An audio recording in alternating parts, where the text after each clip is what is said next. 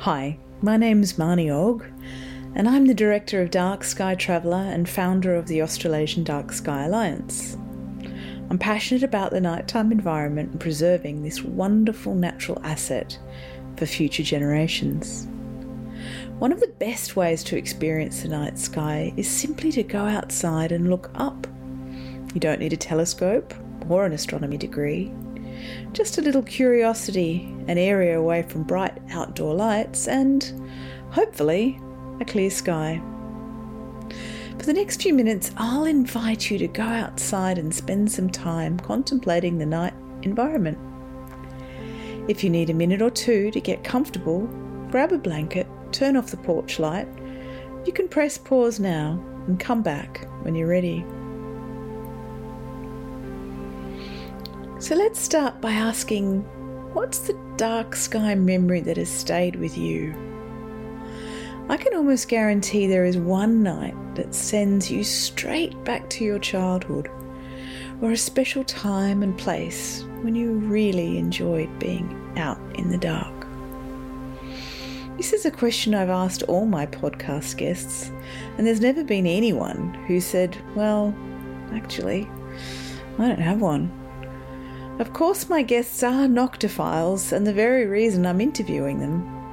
But I would hazard a guess that almost everyone, at least everyone in Australia, has an experience where they've stood in the dark, looked up, and said, wow.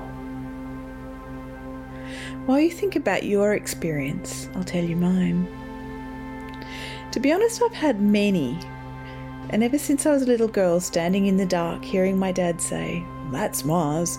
It's on the ecliptic with the sun and other planets going that way.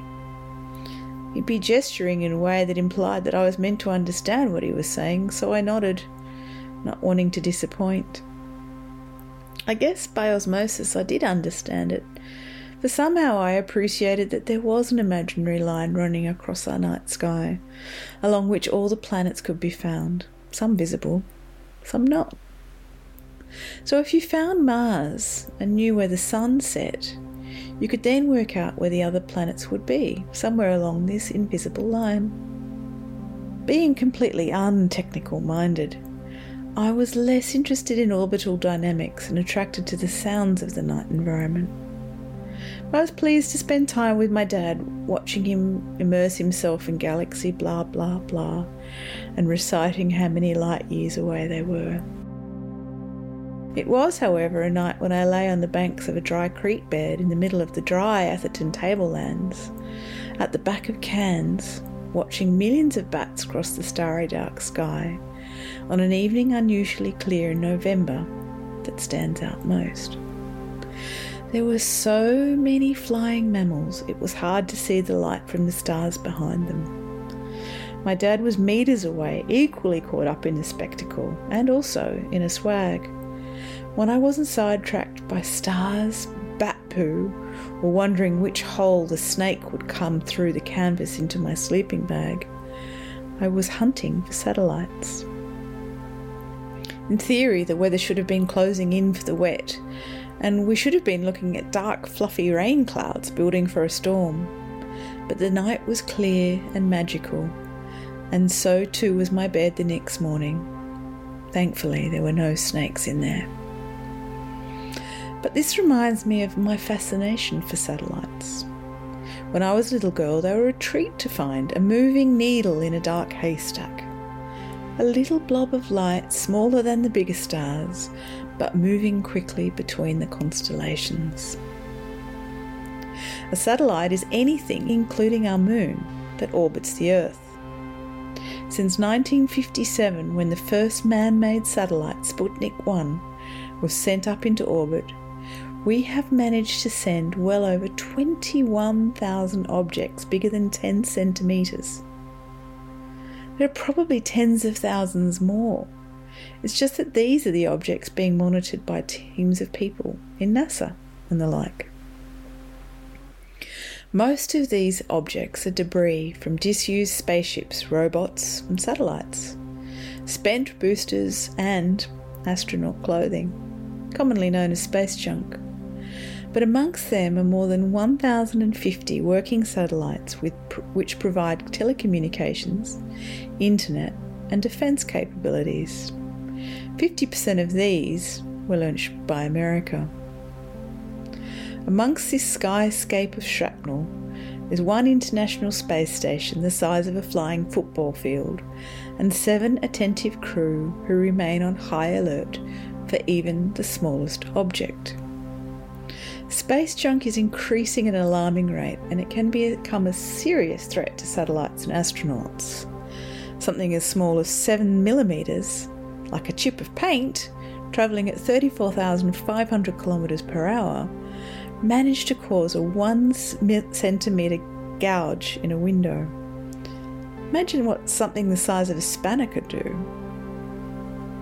So, whilst we look up to the heavens and contemplate the volume of space junk that is currently orbiting our little blue dot, perhaps we could keep an eye on the night sky and see if we can find a satellite or two.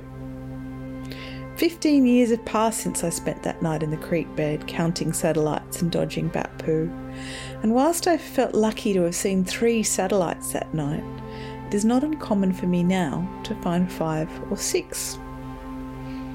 That said, I'm probably a little older and wiser, and I now know what to look for. So, what is that?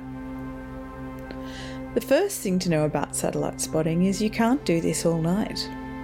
There is a window that starts about 30 minutes after sunset, or as you learnt in February's podcast, after nautical twilight.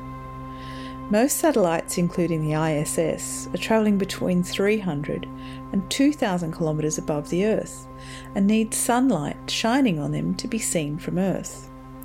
Wait too long and the sun will have dipped too far below our horizon to show them up. The second is to understand which direction you're looking. Most satellites travel from west to east, so once you've worked out which direction you're facing, you can keep your eyes peeled, find one, and then you'll know where the next one is travelling through. If you want to get really fancy, but perhaps take some of the joy out of finding that 4-leaf clover in the night sky, you can look up at websites like ISS Spotter or Heavens-Above, which will accurately tell you what time and where to look for that exact location in the night sky. It makes a great crowd pleaser to look up and point and say, "Hey, here comes the ISS," and miraculously have a bright point of light glow out of nowhere, then move across the sky at a great rate of knots to simply fade into nothing. In 60 years, we've gone from Sputnik 1 to having tens of thousands of satellites around the Earth, and there are tens of thousands more set to join them. Elon Musk is just one provider planning a continuous stream of satellites and a fast connectivity to match. You may have heard it called Starlink. This may sound technologically wonderful. Imagine all the people in the planet having Wi-Fi or using GPS even in the most remote corners of the world. But some, such as my Noctophile podcast guests, generally question what this gain will have us lose. Cultures for thousands of years have used the night sky for storytelling and scientific discovery. With hundreds of visible satellites spreading a trail of light across the sky each night, will we lose our connection? Astronomers say yes, knowing that some telescopes being built now may never fulfill the research planned due to the interruption of this train of satellites speeding across the sky. Will these satellites change our perception of the heavens above? Are we polluting another part of our planet, this time not onshore or aquatic, but in space?